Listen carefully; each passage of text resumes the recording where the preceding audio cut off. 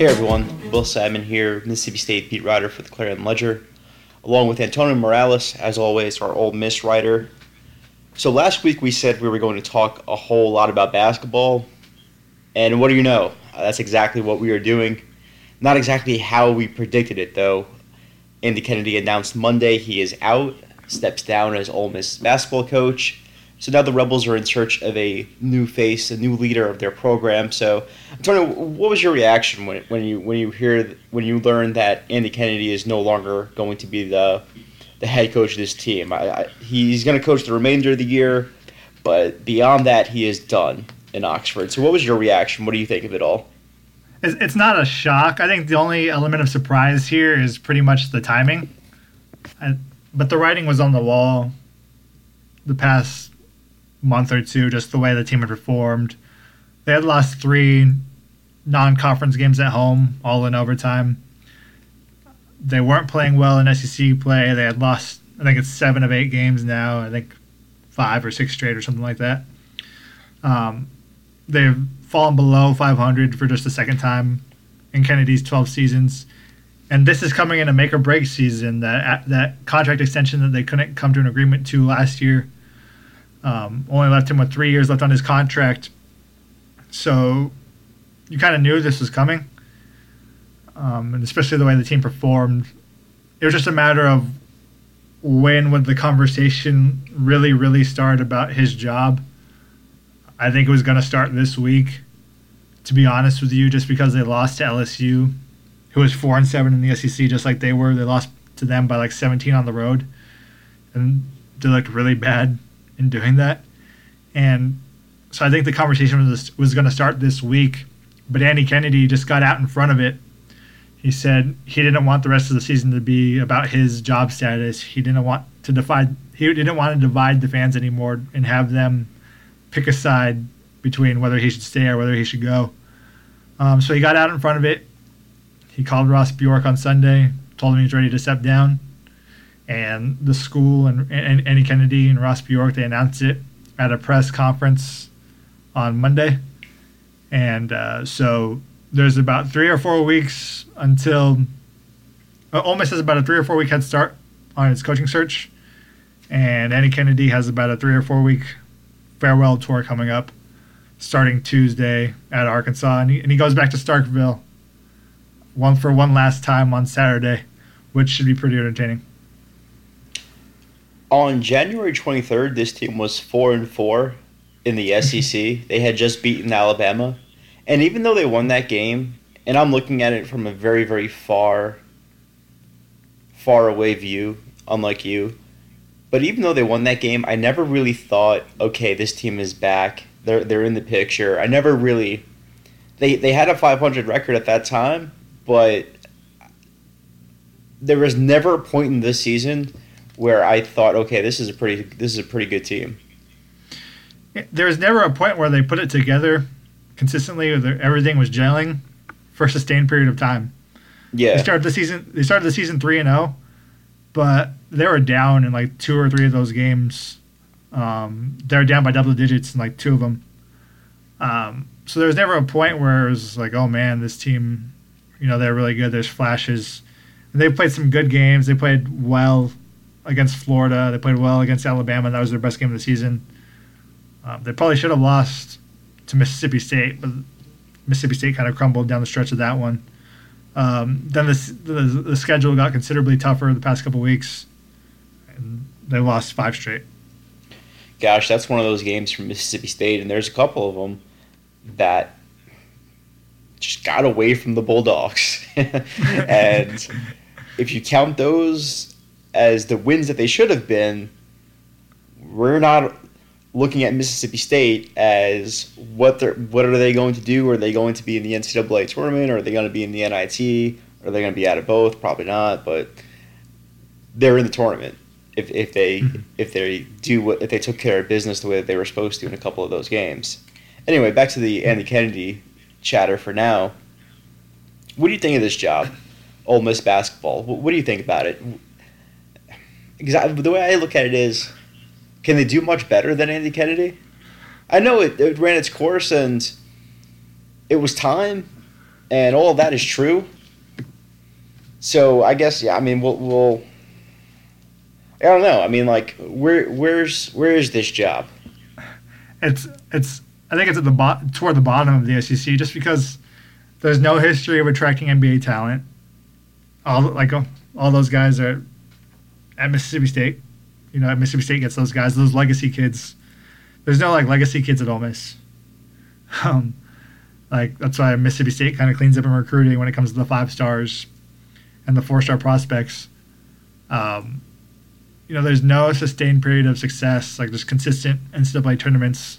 There's a little stretch in the late 90s, early 2000s, where I think they made 5 tournaments in 6 years or something like that. I mean, Andy Kennedy only made 2 in 12 years. They want the program to compete every year for an NCAA tournament.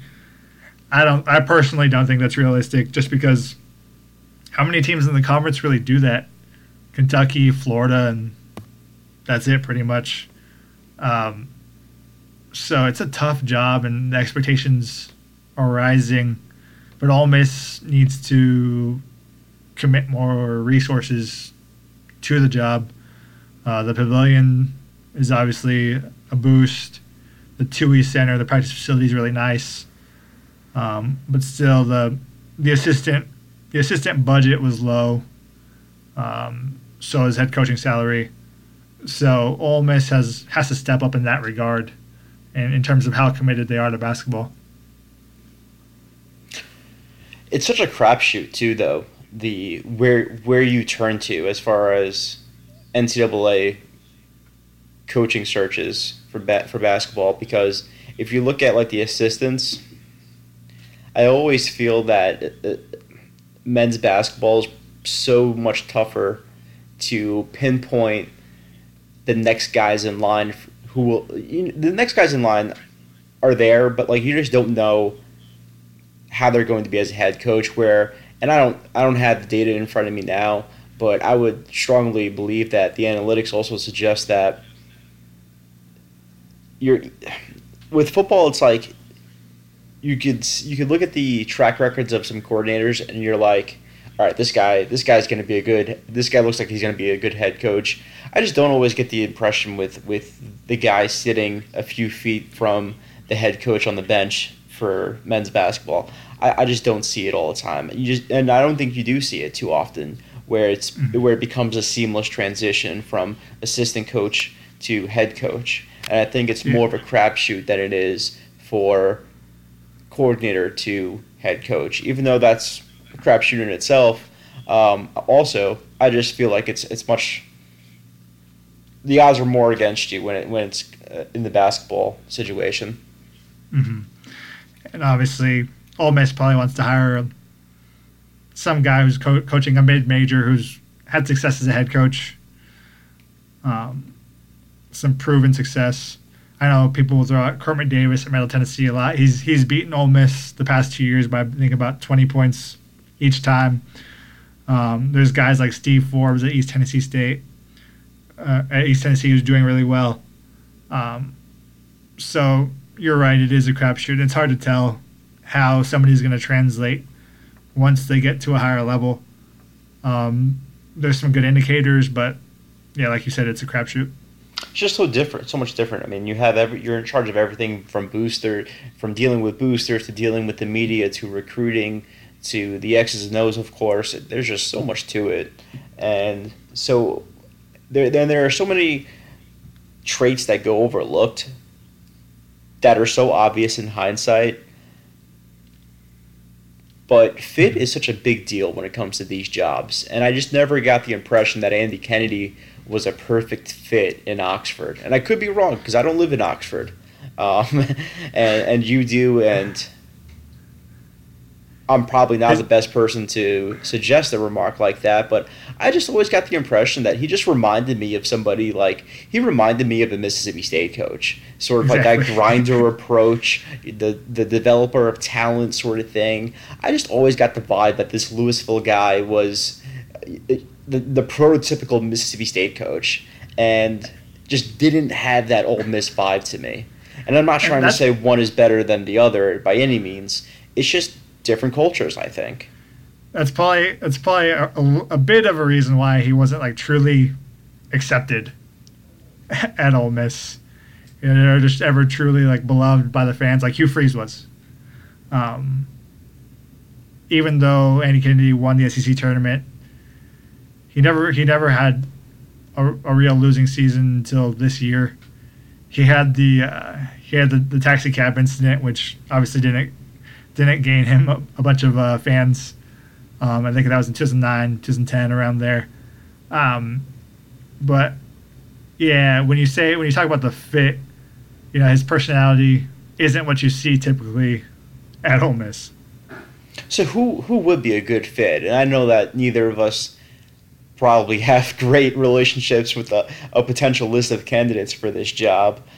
But anybody that comes to mind that you think, all right, this guy would be, from what you've heard, from what you've read, from what you've been told, that this guy would be a better fit? I think Steve Forbes would be a good fit just because of the success he's had at East Tennessee State. Obviously, he has some NCAA stuff in his past. I think he had a one-year show cause while he was at Tennessee while he was at Tennessee. Excuse me.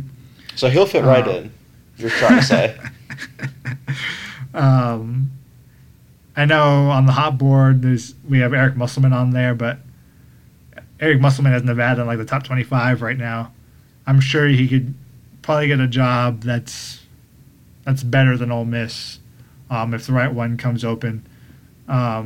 Obviously, Kermit Davis at Middle Tennessee. The thing is, I don't know how he would recruit at Ole Miss because it's gonna be competitive in Mississippi with a guy like Ben Howland, who's consistently getting really, really good recruits. So I think he's a really good coach. But like people have said, he's almost 60, and they don't know how he would be as a recruiter. So it'd be interesting to see which direction Ross Bjork goes. Ross Bjork has had in his career. He's had two pretty significant hires. In his time at Western Kentucky, he hired Ray Harper, who was the interim coach. He hired the interim basketball coach after a midseason change. And then the football search this past year, he obviously hired Matt Luke, who was the interim coach. So there's no interim for him to kind of go to this year. So it seems like it has to be a hire outside of the Ole Miss family. So it'll be interesting to see how it unfolds and what direction he goes in. What's your do you think they should go young with this job? Because if you're saying and NCAA, I mean, you look across the country and your highly successful coaches have been here for a while. That's just the way it is. So it's not necessarily a young man's game in NCAA men's basketball coaching. Coach K, Williams, Calipari, the list goes on and on. So you don't need a young up-and-comer, but is that the right direction for Ole Miss? I'm sure they want somebody with a bit more of experience. This is an SEC job. It's still a Power 5 it's still a Power 5 conference job. So I'm sure they'd want to skew like a little bit young just to have a guy with energy in there, but not too young where the guy's, still wet behind the ears. Yeah, I don't think they'd go with somebody, under the age of 40 probably, but yeah. Man, I'm just trying to think of some like really good assistants out there because your better assistants. I think the guy from Duke, his name is escaping me right now. John Shire? Yes, I think he's in his 30s. Is he not? Yeah. He was on their national championship team like 8 years ago. Yeah, I mean, so he's definitely young. So I think he has to be, 30, 31 years old, something like that? Around there, probably. And that's probably your top assistant in the game of basketball right now. Maybe. So that's one direction I think they could go, and Duke guys always end up with a job. I think the guy at Florida is a pretty good coach, too, Nichols. Mm-hmm. So if they want to go that route, I don't know where his job is at, but he's another guy in his early 30s. So I don't know. I think if you're going to go the assistant coach route, you obviously are going to take somebody younger in age, naturally. A lot of jokes out there about Rick Stansberry. That'd be something. Yeah, I don't think that one's happening. I really don't. I'm just. I don't know how much I would bet on that not happening, but I would bet a lot of money on that not happening. You are a betting man. Man, one name, and I told you this over the phone before we started recording. I was asking a couple of people for like one out of the box name, just so that I could throw it out on this podcast. And I think that was one of my messages too to one of the persons I reached out to. I said, just give me one out of the box name that makes a little bit of sense, but I just want to throw it out there. And what was the name that I gave you? Penny Hardaway. Yeah, Penny Hardaway. Why not? He's in Why Memphis. not? Memphis guy, right now at least. Not too far away. He probably wants to get into some higher stakes basketball. SEC is on the rise, man. Memphis is probably be open too after this season. So Ole Miss will likely have some nearby competition. I don't know anything about Penny Hardaway's personality, but I just feel like you're replacing a big personality, even though it probably wasn't the right fit. But you also need a big personality to thrive, I feel like, with recruiting in basketball and just in the SEC. If you look around, guys who are having just pretty solid seasons, or I don't know, like you have Martin at Missouri. You know who he is. You know what he's about. You know a little bit about his personality, even if you're not even a fan of Missouri basketball. You know him. There's Frank Martin in South Carolina. There's Avery Johnson, Bruce Pearl. Like, these guys. So, I just feel like it's not a direct relation to success, of course, but I think it would help. It would definitely help Ole Miss to have a guy like that who has some sort of presence to him, and that's the way. I think that's just the way you recruit. I think that's the way you get a leg up right away, without having to, before you're able to prove yourself with wins and losses. Mm-hmm. Oh yeah, I think that kind of. I just think the way the SEC's improved kind of played a factor in. Ole Miss didn't ultimately make this call, but I think if they would have made the call on Andy Kennedy, I think that would have played a factor. Just the way those personalities are and the way they've improved the perception of the SEC and the SEC, the league as a whole. There was probably some fear Andy Kennedy was getting left behind. Just the way they weren't making tournaments. Ole Miss wasn't making the NCAA tournament on a regular basis when the league was bad and average. Now the league's really good, and they're a game out of last place.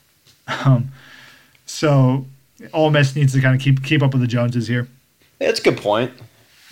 So I hope they hire Penny Hardaway, if for nothing else, to have a Penny Hardaway doll night at the Pavilion. That'd be cool. I'd go to that. Good. I'd go to that one. Do you think Andy Kennedy beats Mississippi State in Starkville on his in his last game as Ole Miss's head coach against the Bulldogs? I honestly wouldn't be surprised if he did. Man, he has the number here, man. He has Ben Howland's number. I think it's 8 of 9 right now. Was where that series He's crushing it. He is crushing the in-state battle. That is not the reason why he got fired. I'll tell you that much. Beating Mississippi State was not a problem for Andy Kennedy. Yeah, and it'll be a fun. I'm sure it'll be a fun atmosphere on Saturday. Have to make sure to ask Andy how he'll remember Starkville. I'm very much looking forward to that answer. That would be a great press conference. I wonder what it will be like at Humphrey Coliseum for that game. I know what it will be like if Mississippi State beats Vanderbilt Wednesday night, on the road. It will be packed, I think. And it will be the first time. I think it would probably be packed regardless because it's Ole Miss, but it'll be a wild atmosphere for the first time all season if they win that game against Vanderbilt. And I'll tell you why. They got 6 games left, counting that road game I just mentioned.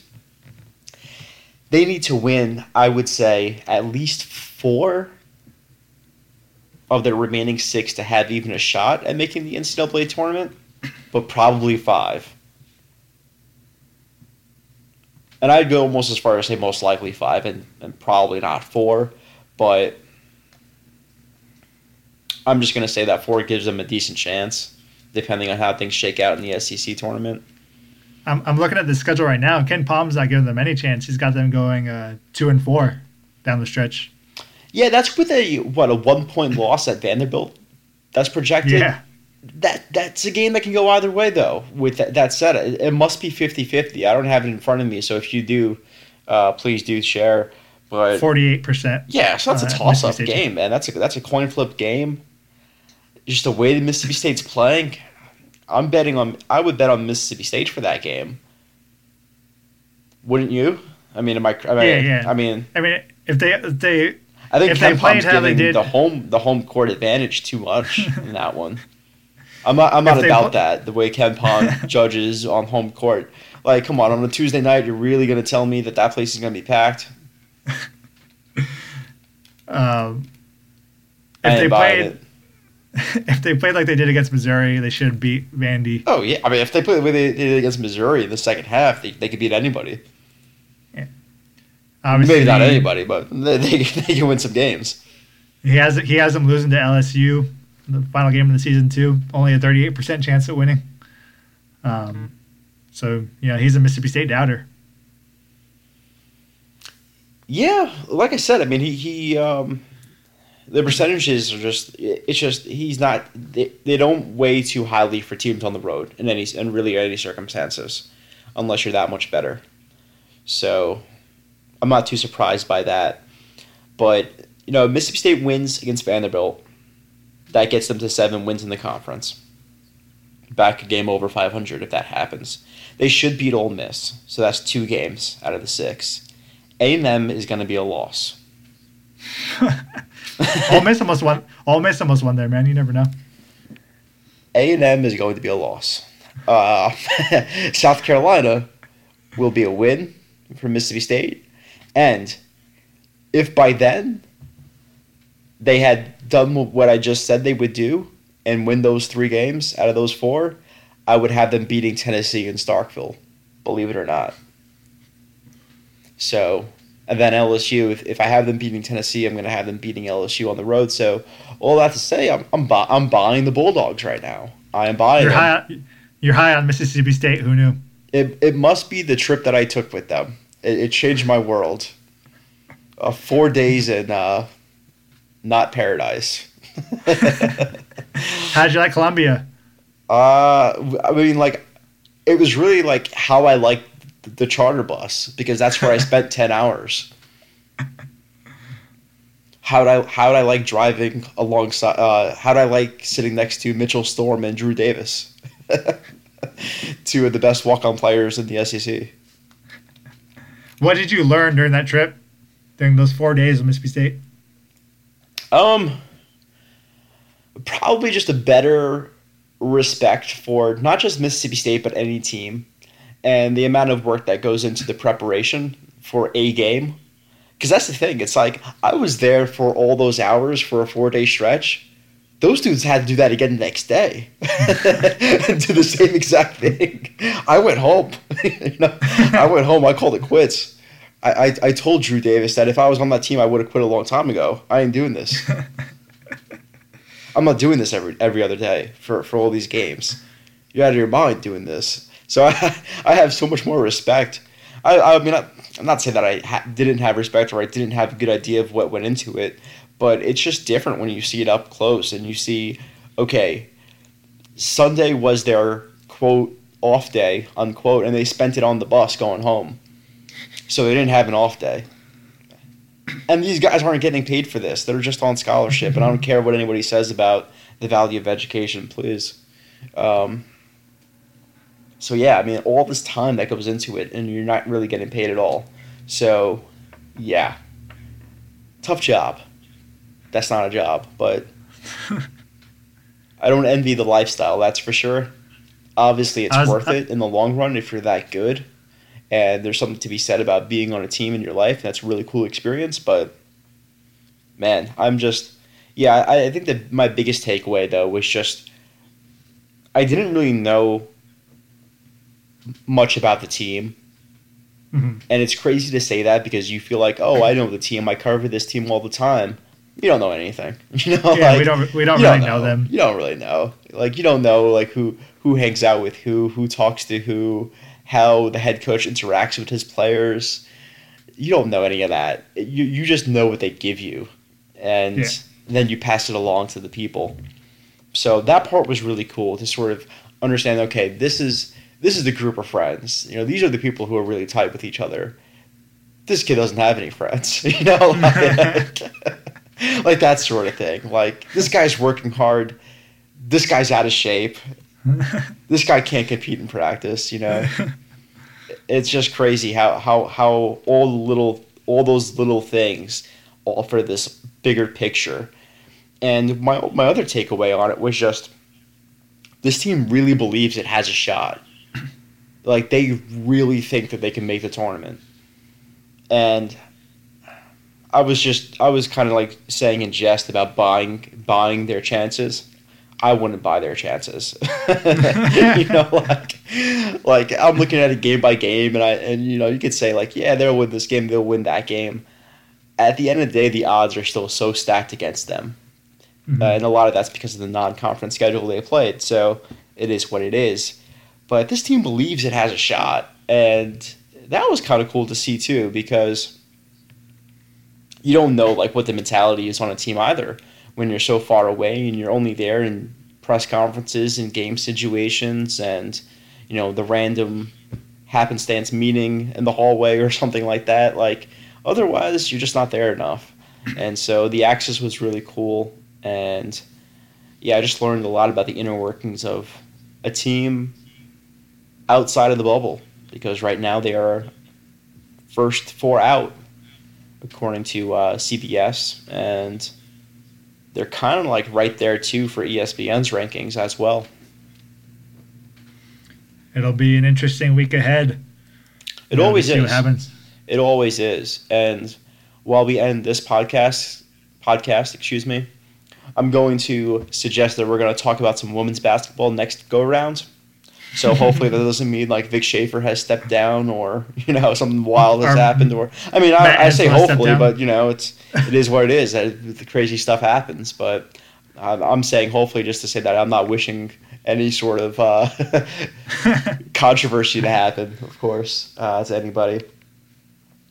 But with that, we'll end it right there. For Antonio Morales, this was Will Salmon. Thanks for listening to All About That Egg. You can catch this podcast on ClarionLedger.com, where we post every episode weekly, and we also have it up on SoundCloud. You can find us on iTunes or anywhere else you get your podcast. Thanks again, guys, for listening.